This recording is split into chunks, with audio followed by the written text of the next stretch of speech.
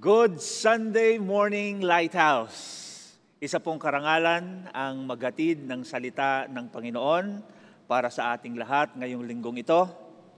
But before we begin, look at the person beside you. Kung meron kang katabi, ngitian mo naman. Smile to the person beside you. Masyado na pong seryoso ang ating mundo. And so the joy of the Lord should always manifest in us. Amen? Hayaan niyo pong pasalamatan ko muna Pastor Jojo, Pastor Maki, Pastor Toto for ministering to us a while ago. And allow me also to greet the Regions family. Some of them have recently celebrated their anniversary. Lighthouse Newport Pasay, nag-celebrate po sila ng 19 years under Pastor Jomel. And then up in the north, Lighthouse Quirino, 5 years naman under Pastor Marfil.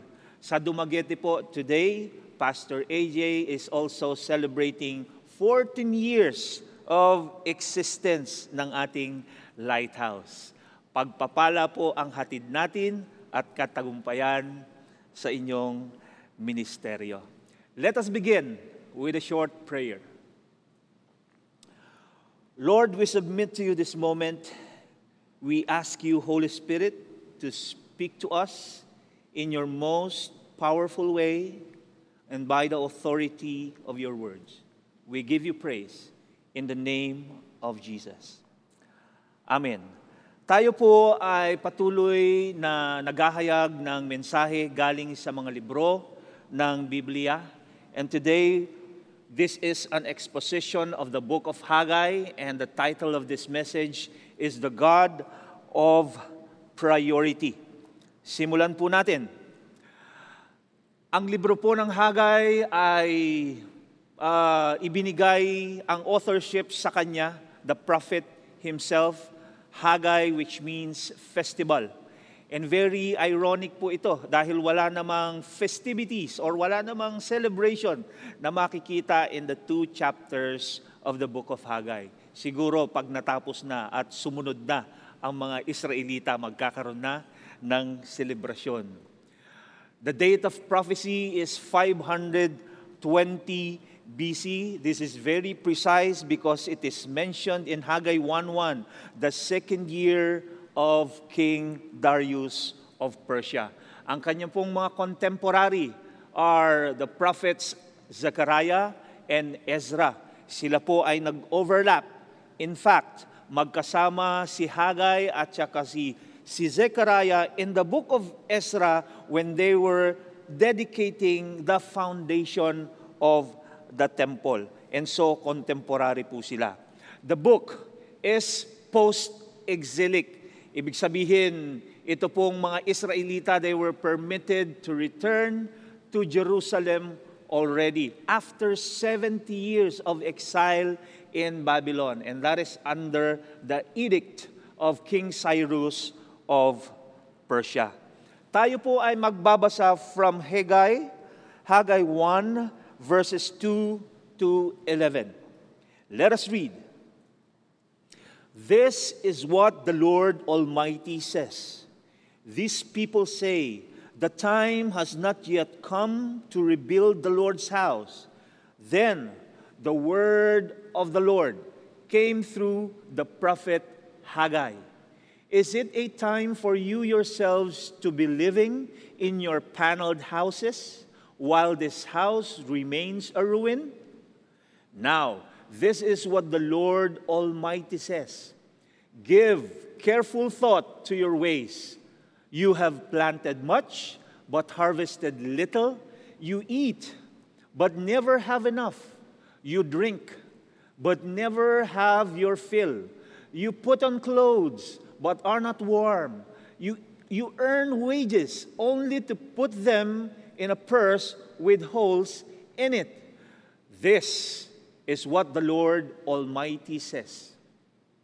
Give careful thought to your ways. Go up into the mountains and bring down timber and build my house so that I may take pleasure in it and be honored, says the Lord. You expected much, but see, it turned out to be little. What you brought home, I blew away. Why? Declares the Lord Almighty, because of my house, which remains a ruin, while each of you is busy with your own house. Ito po ang dahilan kung bakit ang Panginoon winithhold niya ang kanyang blessings. And if you will keep on reading, it says, therefore, because you, the heavens, have withheld their dew, and the earth its crops, I called for a drought on the fields and the mountains, on the grain, the new wine, the olive oil, and everything else the ground produces, on people and livestock, and on all the labor of your hands. The Lord will add blessing in the reading of His words. Naalala ko po, ang isang awitin back in the 80s, ang sabi po ng kanta, ang kawawang cowboy, may baril, walang bala, may bulsa, wala namang pera, kalunos-lunos na kalagayan, mga kapatid. And that is what we can see here now in this setup of the book of Haggai. Meron pong mga misplaced priorities ang mga Hudyo. Why? Because they are busy. Each of you is busy with your own house. Grabe po ang kanilang kabisihan that they have neglected the rebuilding of the temple of God. At ito po ang nagbigay ng kalungkutan sa ating Panginoon. Let us understand deeper. There are misplaced priorities. Nagbago ang kanilang mga prioridad. Some people, back in Babylon, chose not to return to Jerusalem. Hindi po sila sumama. Out of the almost 50,000 that returned to Judah, to Jerusalem, libo-libo pa rin po ang naiwan sa Babylonia. Why? That is because they have already intermarried. Nagkaroon na sila ng mga anak doon. They have already made careers. They have children. And they were allowed to, trade. Magkaroon ng business at magkaroon ng ikabubuhay. So ano ang naging priority nila? Their priority was their Babylonian home. To others naman, bakit nagbago ang kanilang priority? Others returned but were in vulnerable state. Ano pong nakalagay dyan? They were 60 years old, 70 years old, or even 80s. Yung mga bata pa po nung na-exile, remember, 70 years silang na-exile in Babylon.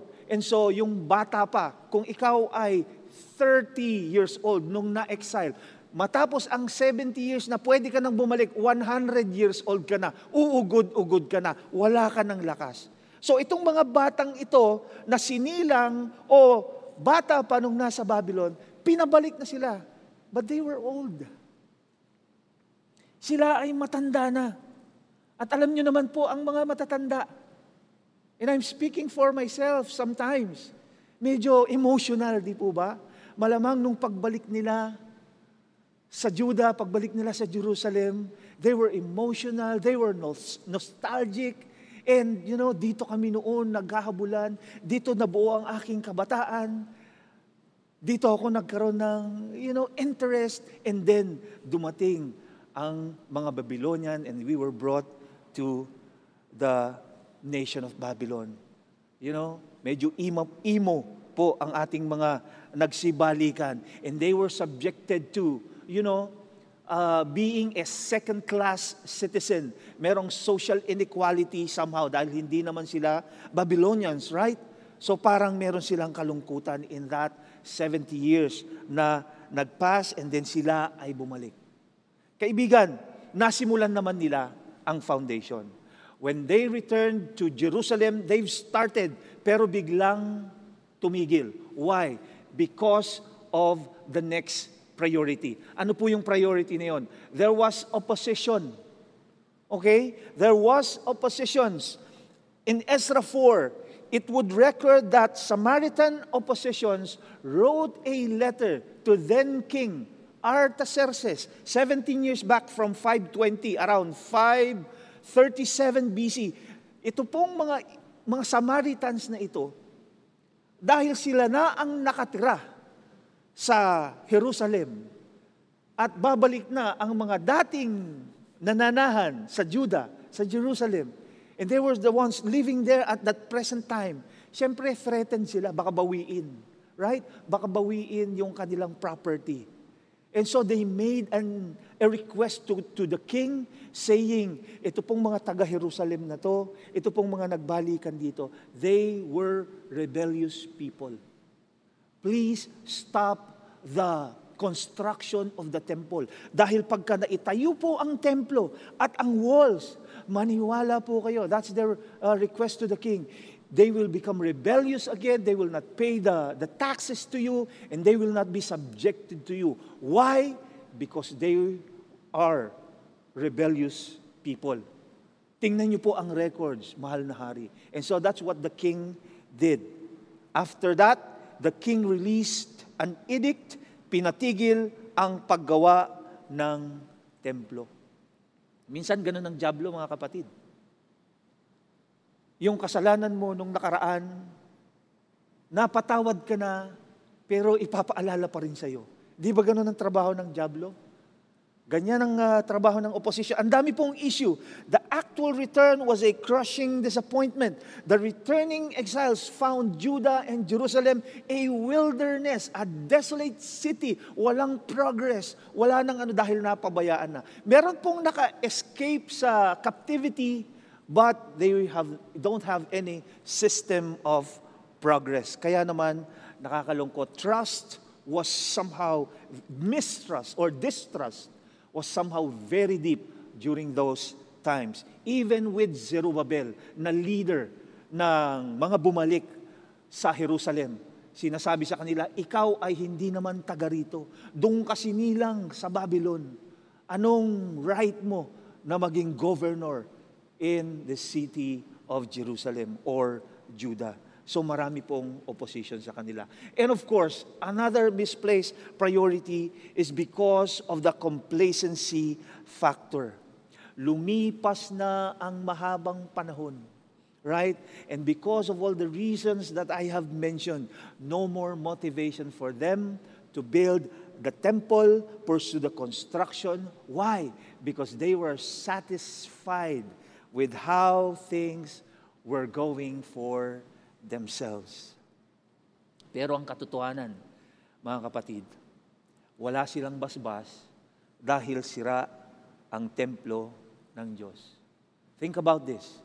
If you are the chosen, if you belong to the chosen people of God, and you have no worship expression, there's no worship place, wala silang lugar ng panambahan. Tayo po may lugar naman ng panambahan, pero pinagbabawalan lang tayo. Huwag po kayong mag-alala, malapit na pong bumalik. Amen?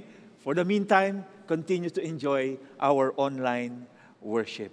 Pero po, ang issue naman kasi dito, hindi sila nawalan man sila ng panambahang lugar ng panambahan, pero yung kanilang paneled houses, yun ang kanilang prioritize. You were living in your paneled houses. Ano pong ibig sabihin ng paneled houses? Hindi po ito ordinary clay house ng mga Israelita. The cedar wood that was used in building that paneled house was costly. And imagine, economically naghihirap na nga ang Jerusalem. Pero sila, merong paneled house. So ibig sabihin, meron talagang hindi tamang nangyayari. Their priorities have changed. Probably the reasons for the others was self-preservation. Yun ang naging priority nila, kaya ayaw na nilang ma-involve sa pagtatayo ng templo. Why? Dahil edict or utos na ng hari ang pagpapabawal sa paggawa ng templo. And so, hindi naman sila pwedeng sumuway. But, let me say this, my friends. God has His own priority. May priority ang Diyos, mga kapatid. And that is to rebuild His temple. 3 times in the passage that we have read. Rebuild the Lord's house, verse 2. Bring down timber and build my house, verse 8. Because of my house which remains a ruin, in verse 10. Sobrang priority ng Diyos ang kanyang templo. Amen? Tingnan po natin. Pakita ko lamang po isang perspective of the Temple of Solomon.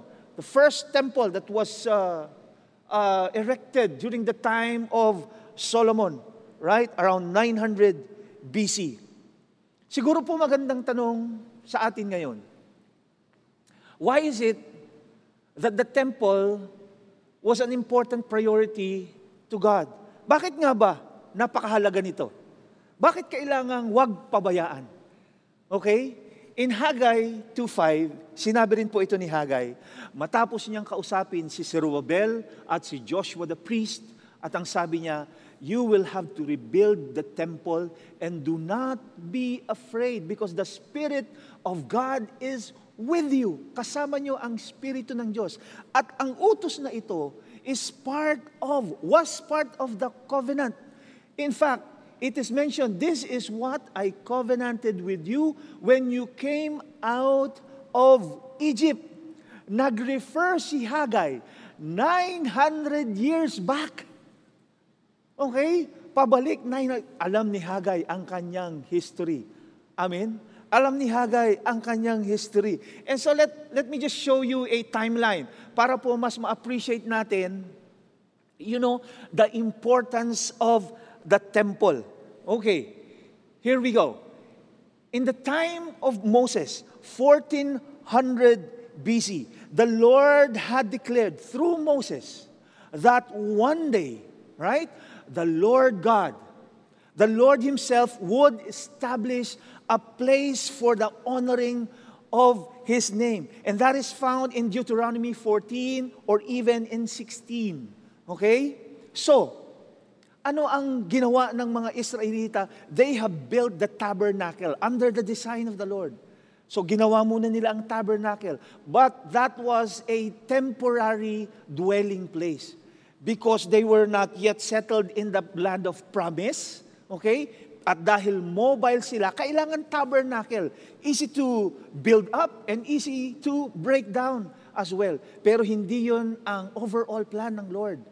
Because ang plano ng Diyos is a permanent dwelling place for Him to be honored. Alright?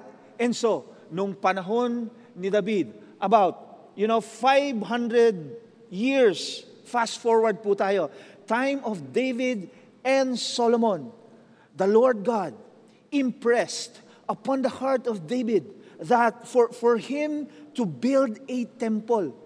It is recorded in 2 Samuel 7:2. Sabing ganun, David spoke to Nathan, here I am, living in a house of cedar. Okay, again, yung cedar wood, andon. I am living in a house of cedar, yet the ark of God remains in a tent. So parang hindi tama ang ganun. Right? And so, nag-initiate si David ng collection ng mga raw materials para gawin ang construction. But, again, it was not him who will complete it. It was actually his son Solomon, right, that will complete the construction of the temple. Sa kanya binigay ang, the blueprint of the design. And he was given the task to arrange for the labor, the construction. And it was completed after 7 years. 7 taon, and then the temple of God, His dwelling place, was constructed and finished.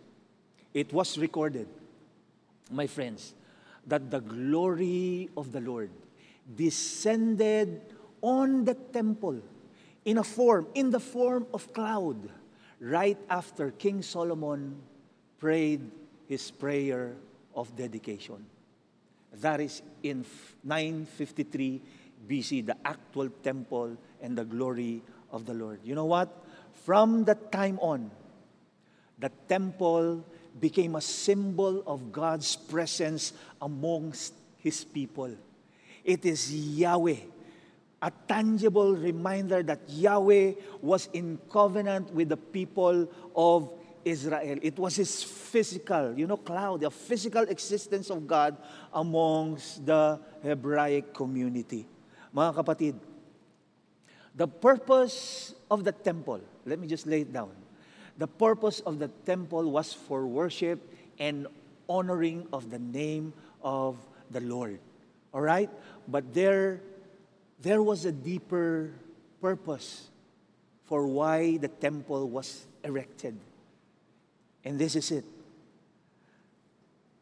The purpose of the temple, my friends, is to inspire real, actual, and, physical, spiritual worship unto the Lord. But the point is to push the people of Israel, to prompt them, to give them the imperative of obeying the covenant agreement. Merong agreement ang Lord at ang mga Israelita. At dala-dala pa ito ni Moses when he went down in Mount Sinai, from Mount Sinai. At ito po ay inaasahan ng Diyos na masunod. But what happened? Hindi sumunod ang mga Israelita in the covenantal stipulations. Idolatry happened. From the leader down to the least member of the community, even the priests, mga kapatid, nakakalungkot po, and their failure to give social justice. Naalala ko lang, pagka yung dati pong pananampalataya na meron ako, pagka araw ng linggo, pupunta ka sa simbahan, magpapa-bless ka, pero ang motivation mo so that Monday, Tuesday, Wednesday, pwede ka na uling magkasala. And that's what happened in that temple. Ang templo po ay naging palamuti na lamang. A lucky charm, right? They will bring their sacrificial burnt offerings, but their hearts were far from the Lord. Mga kapatid, abominations unto the temple, idolatry, even the markings ng walls, kung ano-ano pong pinaglalagay nila at pinagsusulat, idolatrous items were brought inside, led by the priest. And so because of that, the Lord said, I desire obedience and not sacrifice. Jeremiah, fast forward 300 years, prophesied the destruction of the temple. All right? He prophesied the destruction of the temple. Why? Because their hearts were far from the Lord. Later on, dear friends, Ezekiel himself, in chapters 8 and 10, in 591 BC, he saw the cloud that was first made present in the temple. It departed from the temple, signifying God's disaffection and dismay towards the people of Israel because of their idolatry, because of their abominations unto the Lord. Ginawa po nila ang kanilang disrespect at ang kanilang kasalanan in the courtyard. Remember the story of Jesus when He came to the temple in Jerusalem and He overturned the tables. Why? Because the people there have made the house of prayer of God and made it into a den of robbers. Kaya galit na galit ang Panginoon. Mahalaga po sa ating Panginoon ang templo. Amen? And so Jeremiah's pronouncement prophesied the destruction. The glory of God departed in 591. And then in 587 BC, Jeremiah's prophecy was fulfilled.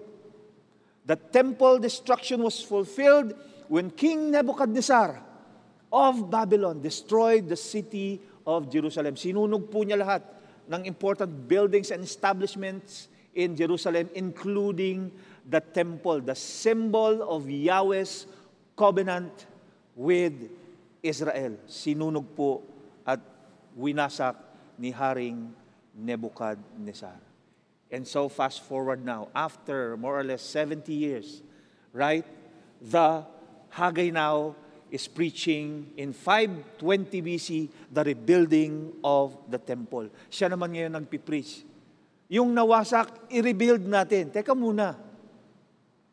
Pastor, winasak na nga eh. Bakit kailangang i-rebuild? Ano ba talaga, Lord? Di ba si Lord din ang nag-allow ng pagkawasak? Yes. That's somehow accurate. Dahil sa katigasan ng ulo ng mga Israelita. Pero bakit bubuuin uli?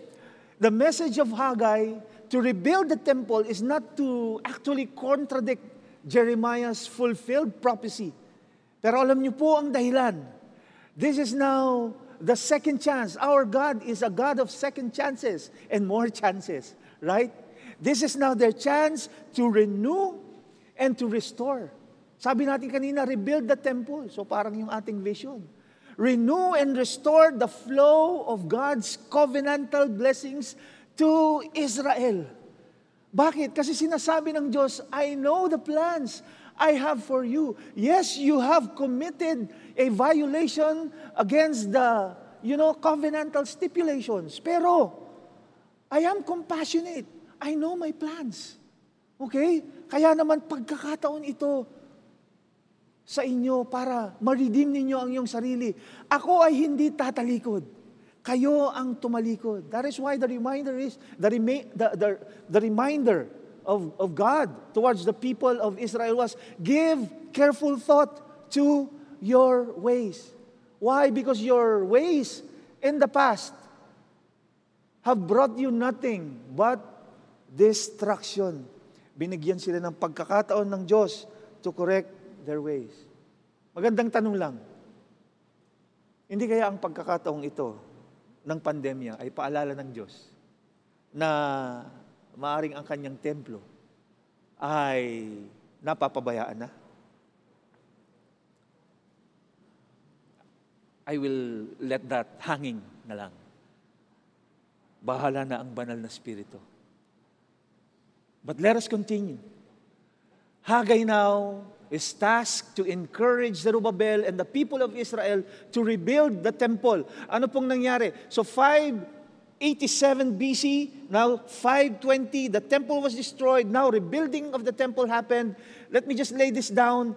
From their return to Jerusalem, the temple foundation was laid down in 537 BC. Because of the opposition, tumigil ito after a year. And then, the construction stopped for 16 years. Yung 16 years po na ito, dito na nag-build ng kanya-kanyang houses na magaganda, na tirahan, natahanan ang mga taga-Israelita. Okay? Ang mga Israelita. At hindi na nila inalala ang templo ng Diyos. Buti na lang mga kapatid, Haggai was successful in encouraging them because in 515 BC, the temple was completed. Praise the Lord. Right? The temple was completed in 515 BC. So, sabi nga nila, kung kukumputin mo raw, talagang 70 years yung exile and then the temple was re-established again. Right? Pero po, here's the caveat. Do you know that? Again, talking about the temple. Alam ko pong mahalaga ito. Pero 70 AD, during the New Testament time, the temple was burned again by the Roman people. Okay? By the Roman government nung sila na ang naghahari sa Judah. So nawasak uli ang templo. Ano kayang implication nito sa atin ngayon? You will know in a while. But let me declare this now. God's priority in the setting of Haggai, right? God's temple was a big deal. Can you say those words? Big deal. Big deal po sa Panginoon. Priority. Major undertaking ang temple, mga kapatid. That's the reason why in the early church history or even in the medieval church history, in the Middle Ages, cathedrals, chapels, churches have erected in many places in Europe. Why? Because the people of God continually perceive that the church is where the kingdom of God is represented. Nandoon ang presensya ng Diyos kung saan siya nananahan.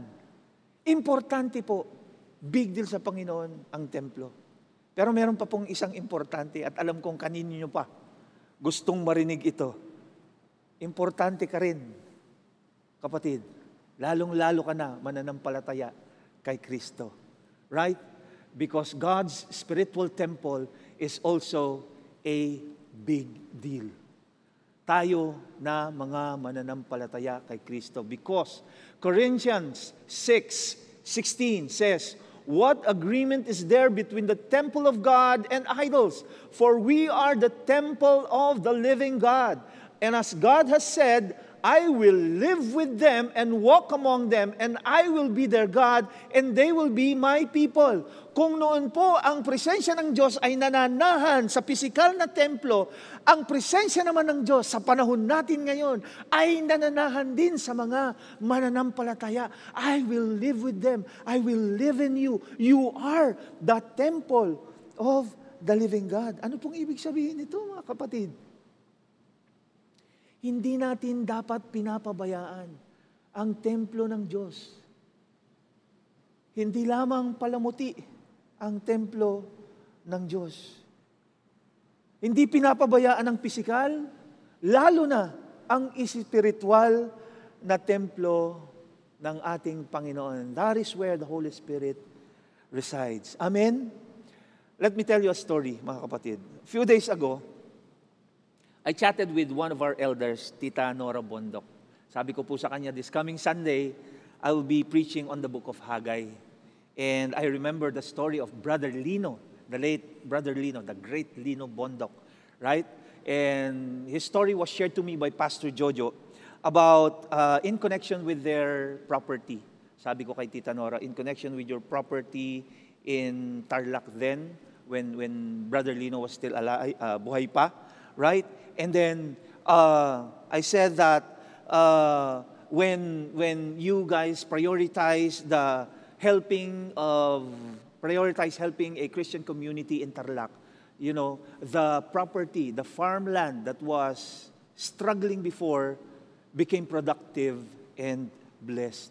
Sabi ko po kay Tita Nora, such was the message in Haggai that when we prioritize the temple of God, blessings will flow. Amen? So, sabi ko sa kanya, may I ask permission po to share the story of Tito Lino, and then just to honor his memories, and then, declare his faith story. Nagpasalamat po ako. Sabi ni Tita Nora, it is an honor, Pastor, to share that story for God's glory. And so, sabi niya, dadagdagan ko pa ng detalye. Alright? And so, she told me the story. Sabi niya gano'n, the farm, my friends, yung farm property na ito was burned by the NPA, the New People's Army, the rebel group, my friends. When it was being developed, sinunog ito ng mga NPA. Why? Because they were asking a revolutionary tax from the family, which Brother Lino did not give to them. Hindi siya bumigay, mga kapatid. Alam niyang hindi maganda yon. So they burned it. And here's the point. Yung property po na yon, for the development and for the purchase, it was loaned for 5 million. 5 million pesos po. Niloan nila. Alright? And so, paano ni ito mag-ooperate? Sinira at sinunog ang kanilang farm. So, wala silang pang-operations. And so, they were stressed. They prayed unto the Lord. Marami pong nag-advise kay Tito Lino at Tita Nora noon na, just abandon your plan to develop that farmland. And of course, they did not relent. Right? One day, ayon kay Tita Nora, while Brother Lino was playing with his, then boss, they were playing golf at sabi ng boss niya sa kanya, we have this uncollected, we have these collectibles from our client in our Guam operations. So, work that out, sabi kay Brother Lino, and I will give you your share if you succeed in collecting. And so, trinabaho ni Tito Lino, ni Brother Lino, and so, lo and behold, after the work of Brother Lino, meron po siyang commission. At tama po ang nasa isip nyo, ang commission ay tumataginting na 5 milyong piso. The exact amount enough to pay for their loan at the bank. So again, they were able to continue to operate the farmland, na sustain yung mga pangangailangan ng kanilang mga empleyado. But then, while the farm was beginning to grow, eto na naman po ang NPA. Sinunog for the second time ang kanilang farmland. At eto pa, hindi na lamang pagsunog, they were threatening to kidnap Brother Lino. So may threat na sa buhay ng pamilya. Again, nanalangin sila sa Panginoon. And Tita Nora shared, she remembered the prayer of Brother Lino. Lord, wala po akong gusto kundi ma-develop ito para makatulong sa community. Wala po akong gusto para kundi makatulong sa aming syudad. Pero bakit po ganito ang nangyayari? And so the Lord impressed upon the heart of Brother Lino and Sister Nora. Sabi sa kanya, yes, you are taking care of the physical needs. How about the spiritual needs of these people? Tumatak po yun sa puso ni Brother Lino. And so one day, while he was, walking around the perimeter of the farm, he chanced upon this old, unattended building na sinimulan ang construction at naitanong niya, ano ba tong building na ito? Sabi ng mga tao dun sa paligid, Sir, that was supposed to be a Christian church. But because of lack of funds, hindi na naituloy ang pag-construct. And so alam na po, Brother Lino, okay? Sabi ni Brother Lino, I will finance the construction of this temple of the Lord. And so tinulungan niya yung mga tao, tinulungan niya yung pastor, nabuo ang bahay panambahan, and the church became the house of worship for the people in that area. At purihin ng Panginoon, natapos po ang kanilang project. Alam niyo po ang tugon ng Panginoon who was working around, the scenario, the background. God answered by strategically positioning the AFP or the military. Nagkaroon po ng military detachment near the farm. And so, napalayo ang mga NPA, no more extortion, no more threatening of kidnap, At according to Tita Nora, some of them were even killed in an encounter in the nearby mountains. Nakakatuwa po. Purihin natin ang Panginoon dahil tapat ang ating Diyos, lalo na sa mga pinaprioritize ang kanyang ministry. Let me quote Tita Nora. Sabi niyang ganon, Pastor Leo, it just goes to show that if we give priority to God's purposes, blessings will flow. Amen? Can you type amen, mga kapatid? Amen. Purihin ang Panginoon sa buhay ni Brother Lino, sa buhay ni Tita Nora. At alam niyo po, sabi niya, the wonderful blessings bestowed on my love, sabi niya, hanggang ngayon, we continually enjoy even if he is gone for the last 8 years. Ang pagpapala ng Diyos ay patuloy na nananahan sa kanila. Thank God for Brother Lino and Sister Nora for obeying the Lord to prioritize the temple. Thank God for Haggai. Thank God for Zerubbabel dahil tinapos nila ang construction. Why? Because God's temple is a priority. It is a big deal. Alam niyo po mga kapatid, sa context natin, dito sa Lighthouse, it has been our priority. I know the heart of our elders, the heart of Pastor Jojo, the national office. It has been our desire to build a lighthouse in every region of the Philippines and even lighthouses amongst the nation, right? So, in recent, ito po ang picture lang ni Brother Lino and Sister Nora. I just want to show this to you.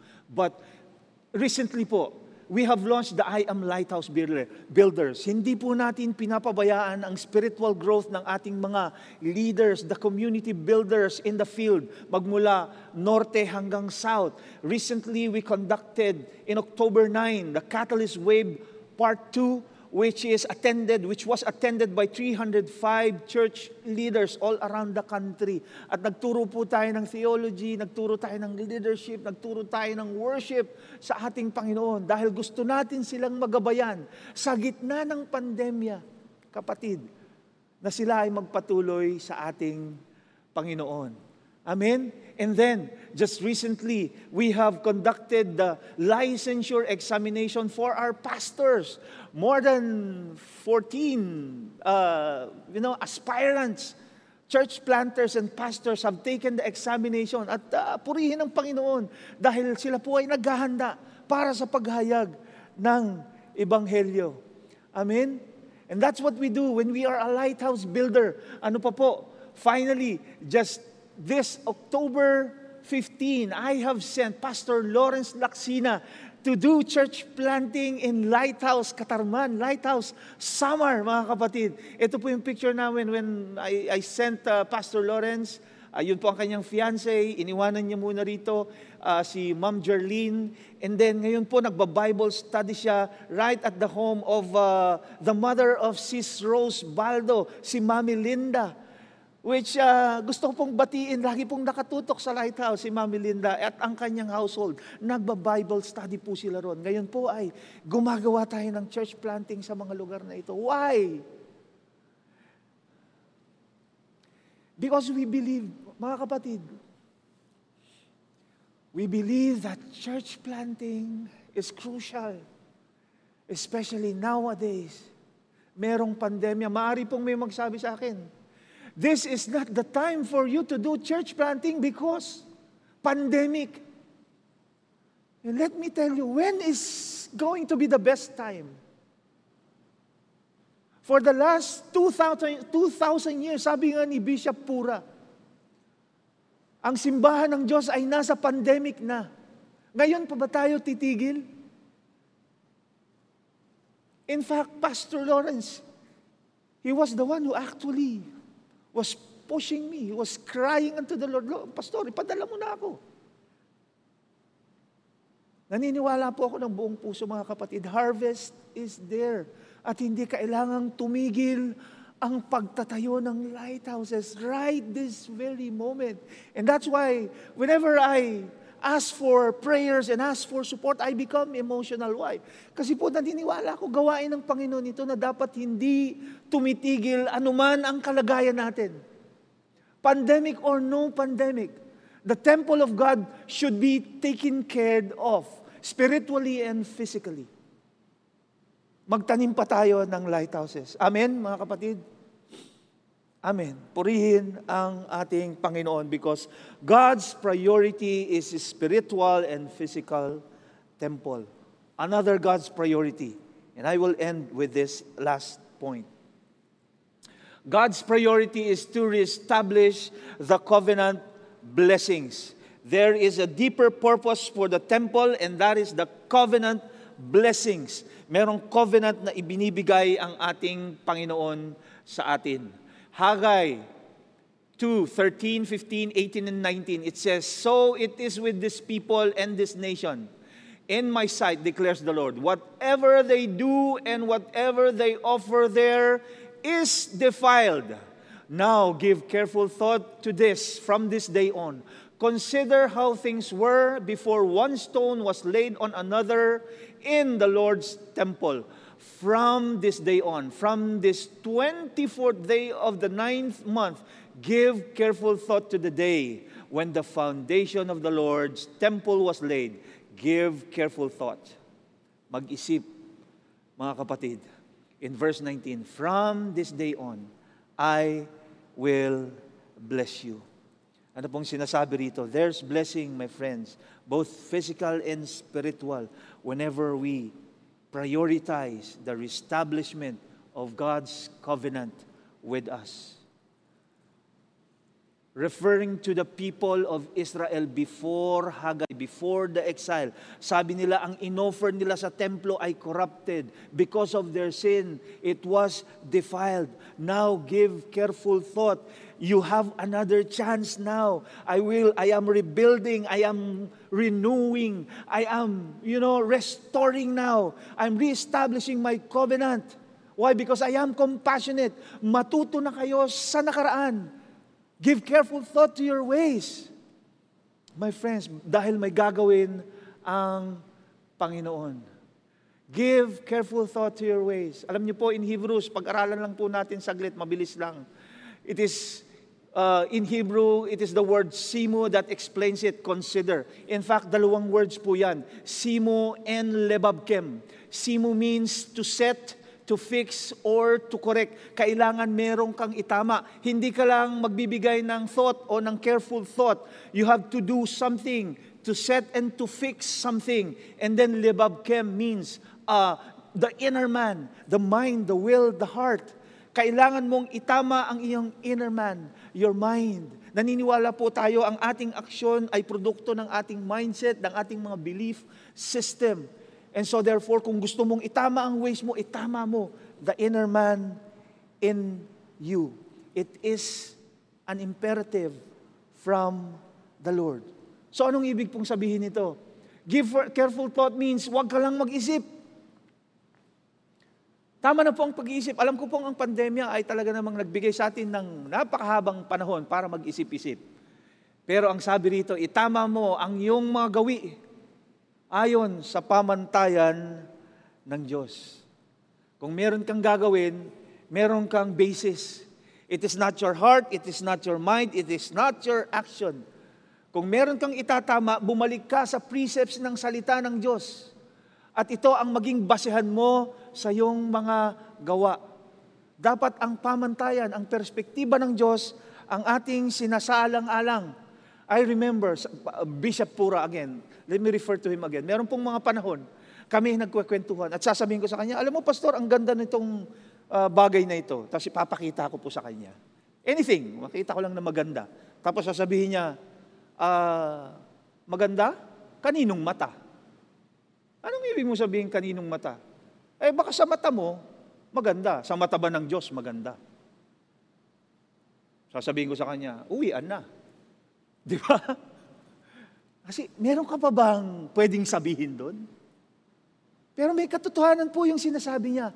Kung sa lahat ng bagay, isasaalang-alang natin, kapatid, ang panuntunan ng Diyos. Malamang iba ang kalagayan natin. Malamang mas magiging maganda ang ating kalalagayan, mga kapatid. And so to sum it all up, in Haggai, God's priority is for people to correct their ways according to God's temple and covenant blessings. Amen? Temple and covenant blessings. Ano pong application natin dito?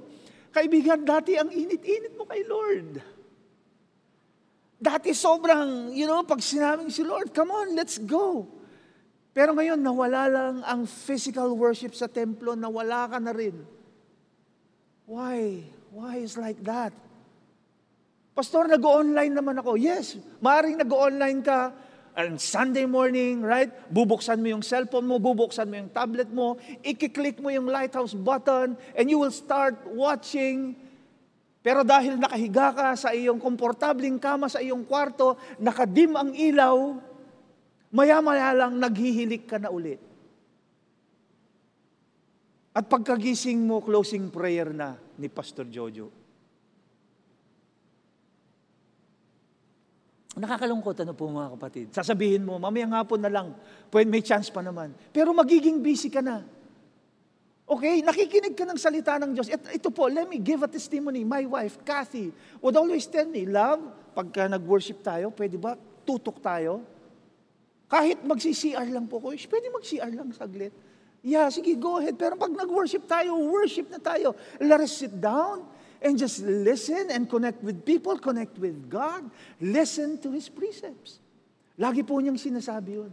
Hindi yung nag-worship ka, nakikinig ka ng online, naglalaba ka rin, nagluluto ka rin, nag-iisip ka sa negosyo mo, sa project mo, sa pupuntahan mo, sa lulutuin mo. My friends, can't we just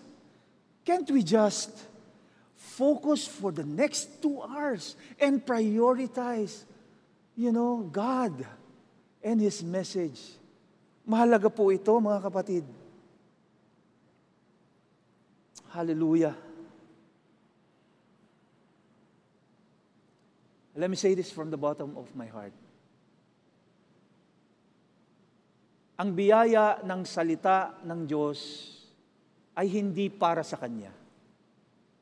Salita niya na yun. Ang biyaya ng salita ng Diyos ay para sa mga nakikinig ng taimtim sa Kanya. Kasi pwede mo pong mapakinggan yan pero lilipad lang. Pero kung nakatuon ka, nakafocus ka, in other words, that is your priority for the day. Maniwala ka kapatid, buhay ang salita ng Diyos. Papasok ito sa iyong puso at ikaw ay magiging pagpapala. Anong sabi ng Panginoon? If you will just listen with the words that I have read, you are living on your paneled house while the temple of God is in ruins. Alam niyo po kung tatagalugin natin ito, ito po ang ibig sabihin niyan. And let me illustrate it this way. Alagang-alaga mo ang iyong pisikal na katawan. Meron kang vitamins, meron kang lahat ng klase ng supplements, meron kang pang-mukha, pang-buhok, pang-sapatos, pang-damit. Everything ay para sa iyong katawan. Pag kumain ka sa isang buong araw, 7 beses. Meron kang breakfast, meron kang AM snack, meron kang lunch, may PM snack, may dinner, may supper. At dahil pandemic, may midnight snack pa. 7 beses, pambihira, kaya tuloy nagtatabaan tayo. Pero, ang spiritual na templo mo, malnourished na kapatid. Bakit? Kasi 2 hours lang, hindi ka man lang makafocus sa ating Panginoon. Sasabihin mo, 2 hours ang haba naman ng service natin. Sa iba, 30 na lang. Kapatid, mahalaga po ang covenant. Pakikipagtipanan sa ating Panginoon. That's why consider your ways. Paulit-ulit itong sinabi ni Haggai. Give careful thought to your ways. At ang pag-iisip mo magbabago ng iyong gawa. Let me also strike a balance, by the way. Dahil lagi kong sinasabi, your ways. Okay? Mamaya maisip po natin yung, sabi nga sa Bible School, the Pelagian view of salvation. Ano pong ibig sabihin yun? Na ang ways mo ang magbibigay sa iyo ng kaligtasan, ang ways mo ang magbibigay sa iyo ng favor from the Lord. That is not what I'm talking about. Hindi po. Ano pong ibig sabihin ng ways dito? Kasi baka maisip natin ito ang magiging, kaligtasan natin. Under the covenant in Christ, my friends, it is by grace through faith in Christ that we are saved, that we gain favor from God, not by our own works. Dahil walang sino mang makapagliligtas ng kanyang sarili. We are totally depraved. Amen? So, saan pumapasok ang gawa? Produkto ito ng ating pananampalataya kay Kristo. That is right. Dahil kay Kristo, the historical redemption that was done by Jesus Christ. Anong ibig sabihin nun? Siya yung ipinahayag ng mga propeta. Siya yung namatay sa krus ng Kalbaryo para iligtas tayo sa ating kasalanan. Siya yung muling nabuhay, given the glorified body. Siya yung nag-ascend sa kalangitan. Si Kristo ang nag-ascend. At siya rin ang nagbigay ng kanyang banal na spirito sa mga mananampalataya to survive where we are right now. Right? At siya rin, mga kapatid, ang babalik in the parousia, in the second coming, to take what his own, to take his own. And that is you and me. Kapatid, kung kaya mong gawin ito, ikaw na. Pero kung hindi, let your work be a testimony of your faith in Christ. Amen? That is why kailangan may congruence. Congruence ng faith and practices. Anong klaseng faith dapat meron tayo? Faith that is anchored on the grace of God. At anong klaseng practices? Practices which are a byproduct of our faith in God. Pananampalataya na nakaangkla sa grasya lang ng Diyos. Pero gawa na resulta ng ating pananampalataya sa ating Panginoon. Purihin ng Panginoon pagka naunawaan po natin ito. This is the Augustinian, sabi nga nila sa Bible school, the Augustinian explanation, theology of salvation. That is Pauline salvation. Ito yung pinapahayag ni Apostol Pablo. Naalala ko po yung aking isang kaibigang pastor. Sabi po niya, Pastor, kailangan merong 3 F para ikaw ay magtagumpay sa buhay. Ano yung unang F? Kailangan meron kang focus. Focus sa salita ng Diyos. Kailangan mo yan para magtagumpay ka. Yung pangalawang F, kailangan meron kang faith. Faith kay Kristo para ikaw ay magkaroon ng buhay na walang hanggan. At pag meron kang faith, meron kang focus, magkakaroon ka ng pangatlong F. Ano yun? Fanalo. Fanalo ka kay Kristo. Amen? Falakfakan po tayo sa ating Panginoon. Hallelujah. Gusto ko lamang pong maunawaan natin, kapatid, na napakahalaga ng templo at ng covenant. Amen? Bakit kay Kristo? Bakit kay Kristo? Because there's a messianic promise that tells about the coming of our Lord Jesus Christ. Haggai 2:21-23 tells Zerubbabel, governor of Judah, that I am going to shake the heavens and the earth. On that day, declares the Lord Almighty, I will take you, my servant Zerubbabel, son of Shealtiel, declares the Lord, and I will make you like my signet ring, for I have chosen you, declares the Lord Almighty. Here, my friends, Zerubbabel was the prototype of the Messiah. Yung mga salitang my servant, my signet ring, the chosen one, it refers to the Messiah. And since Zerubbabel came from the Davidic line, sa paanong paraan? Through his great-grandfather, King Jehoiachin, who, survived the exile. He was the last king who survived the exile in Babylon. The same line, my friend, was also the lineage of Jesus Christ, as mentioned in the book of Matthew and in Luke. My friends, bakit si Kristo? Jesus Christ provided the temple and the covenant blessing. John 2:19, Jesus answered them, destroy this temple and I will raise it again in 3 days. They replied, it has taken 46 years to build this temple and you are going to raise it in 3 days.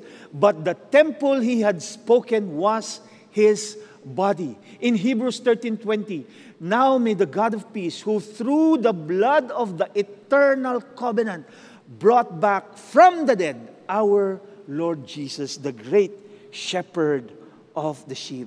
Ang biyaya po ng templo at ng covenant ay sinakatuparan sa katauhan ni Kristo. Amen? As I end this message, let me make a conclusion. The God of priority calls for us, my friends, calls for the rebuilding of the temple and covenant faithfulness. Bring this home, my friends. I know you're home already. But give careful thought to your ways. At isabuhay natin ang panawagang ito. Let me share with you several application questions para naman po mai-translate natin ito sa ating mga buhay. Are there misplaced priorities or priorities in your life?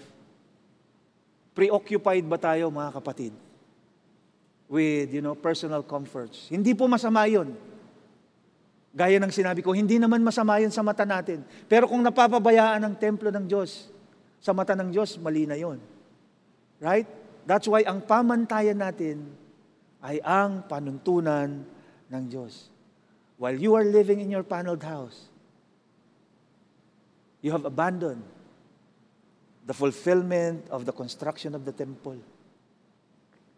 I don't know, maybe some of us, we have pledged for the support of the ministry in lighthouse, church planting, building of lighthouses, at nakalimutan mo na because of the pandemic. Dahil, may dahilan naman, dahil may pandemic. Maybe it's high time for you to renew the calling of the Lord and, realign your priorities with Him. Kaibigan, how's your personal worship sa ating Panginoon? Palamuti na lamang ba ang templo ng Diyos? Yes, may online worship. Yes, pero may online games din. May online movies. May Korean novela. So lahat yan nagagawa mo during the week. The sin that easily entangles. Alam niyo po, the pastors under my care would always tell me, alam mo, Pastor, marami po talagang fallout when physical worship stopped.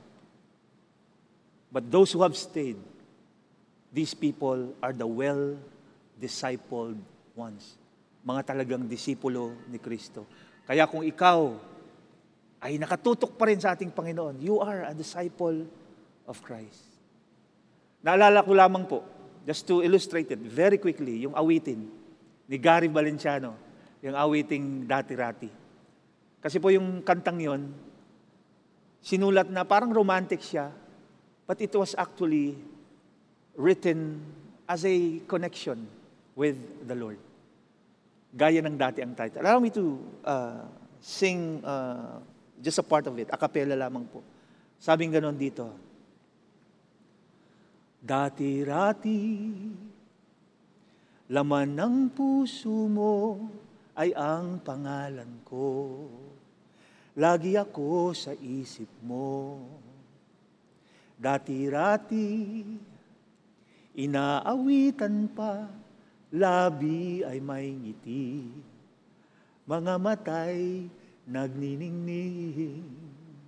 Ngunit ngayon, nagbago na, nasaan na, init ng pagsinta, pangako mo'y hindi magwawakas. Nagsasalita po ang ating Panginoon. At sinasabi niya, namimiss ko na yung worship mo. Kung itutuloy mo po yung kanta, in the end, nahimasmasan din yung umawit. At ang sabi niya sa Panginoon, Panginoon, ako'y nabulag ng mandarayang mundo. Ako ay patawarin mo. Mula ngayon, ang buhay kong ito'y iaalay sa'yo. Gamitin mo ako gaya ng dati, gaya ng dati, gaya ng dati. Alam ko po na ang sitwasyon natin ngayon ay talagang napakabigat. At dahil dito, nagbago ang priority natin. Pero sana, kapatid, hindi nagbago yung priority mo sa pagsamba sa ating Panginoon. Amen? Have you been neglecting the temple of the Holy Spirit? May binubulong sa iyo ang Diyos ngayon. Do not try to push it away. Do not disregard. Maaaring alam mong mali ang iyong ginagawa. Tuloy-tuloy lang, walang conviction. Give careful thought to your ways. Why? Because our past actions have brought us nothing but destruction, right? Lalong-lalo na po nung wala tayo kay Kristo. But this is the most important, my friends. Have you received Jesus Christ, the temple and the everlasting covenant as your Lord and Savior? Let me summarize now. The God of priority calls for the people, calls for the rebuilding of the temple and the covenant faithfulness. Amen? Amen. Sa inyo pong kinalalagyan, pwede po bang magpuri tayo sa ating Panginoon? Our praise and worship team, our Levites, will lead us now into a worship song. And let it minister to us. Abutin natin nawa ang puso ng Diyos sa ating pagpupuri. At ako po ay babalik para sa ating pananalangin. Amen.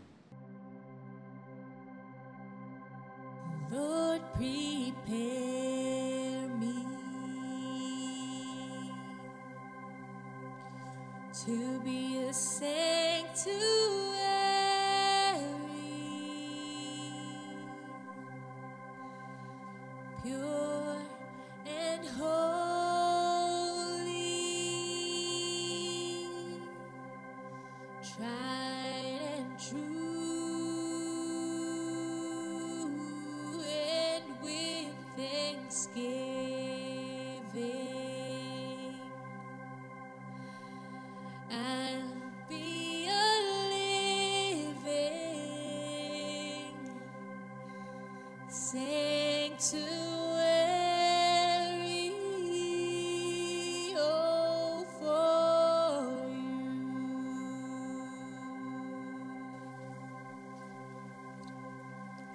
Lord, prepare me to be a sanctuary, pure and holy, tried and true, and with thanksgiving I'll be a living sanctuary for you. Lord, prepare me to be a sanctuary, pure and holy, tried and true, with thanksgiving I'll be a living sanctuary for you. Lord, prepare me to be a sanctuary, pure and holy, tried and true, with thanksgiving I'll be a living sanctuary for you. Lord, prepare me to be a sanctuary, pure and holy, tried and true, with thanksgiving I'll be a living sanctuary for you. Sanctuary for you. Sanctuary for you.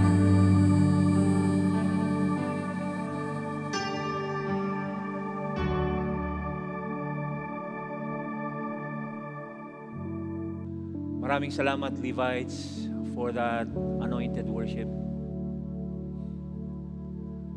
Ano po ba ang pinapahayag ng Panginoon sa atin ngayon? Bago po tayo manalangin, muli ay ipapaalala ko sa inyo ang sinabi ng ating Panginoon. Give careful thought to your ways.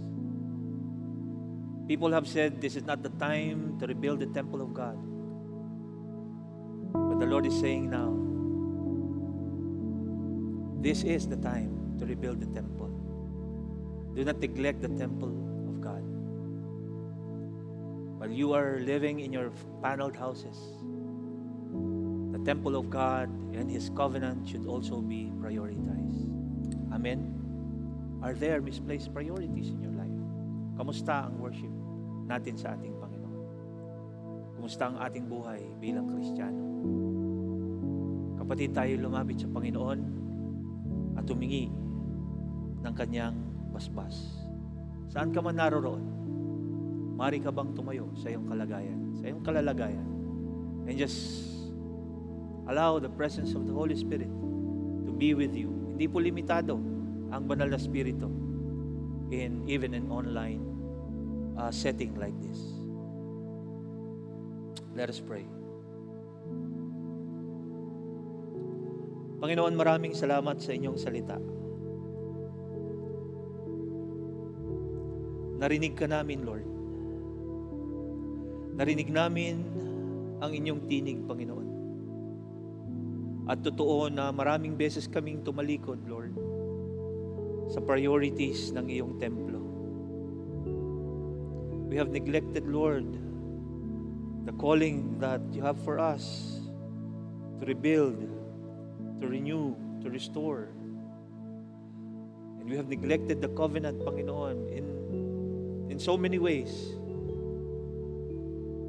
Kami po ay nagkasala at humihingi po kami ng tawad sa inyong presensya ngayon. Holy Spirit, would you come now? Hallelujah. Hallelujah. Lord, cleanse us from our iniquities, our wrong priorities, our neglect of your ministries. And allow us now, Panginoon, to rededicate our lives, to rededicate the temple of God.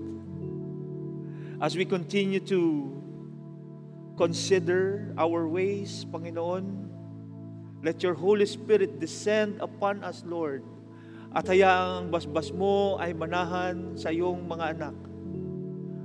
Panginoon, maraming salamat po dahil kailanman hindi ka nagbabago sa dami ng aming mga pagkakamali. Lord, you are our loving God, slow to anger and compassionate, Lord, at hindi ka tatalikod sa iyong mga pangako.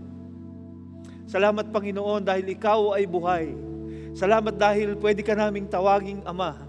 Lord, salamat dahil ikaw ang aming muog na sa gitna ng mga challenges na meron kami, Lord, kami ay itataguyod mo. And yes, Lord, this is our declaration today that we will fix our eyes on you as we now move towards the fulfillment of the rebuilding of your temple in whatever ways possible, Panginoon, sa aming maliit at malaking kakayanan, mga pinagsama-samang plano ng iyong mga anak para mag-reach out, mag-share ng salita ng Diyos, mag-church plant, Panginoon. Lord, samahan mo po kami. Let your presence, Lord, dwell amongst us, especially in our hearts, Lord God, na kami ay lumago sa aming pananampalataya at hindi mapabayaan ang aming spiritual na buhay. Panginoon, maraming salamat po.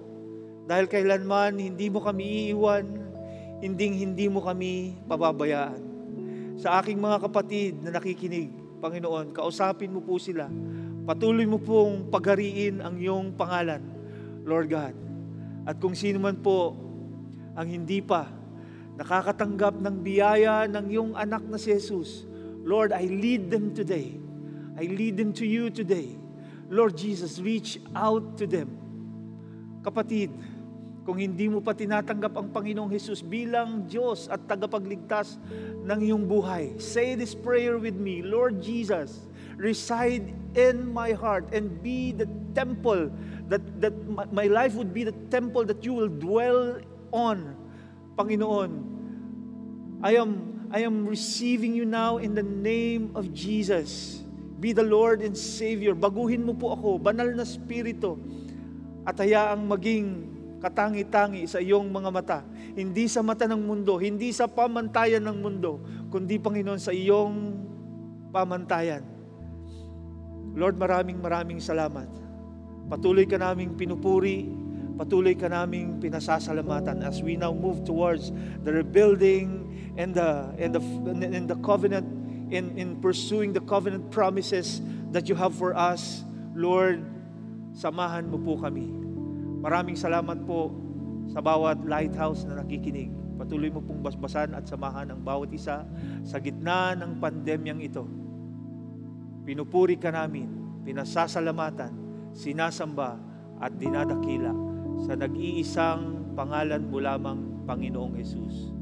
And everyone will say, Amen, Amen, and Amen. God bless you, dear Lighthouse.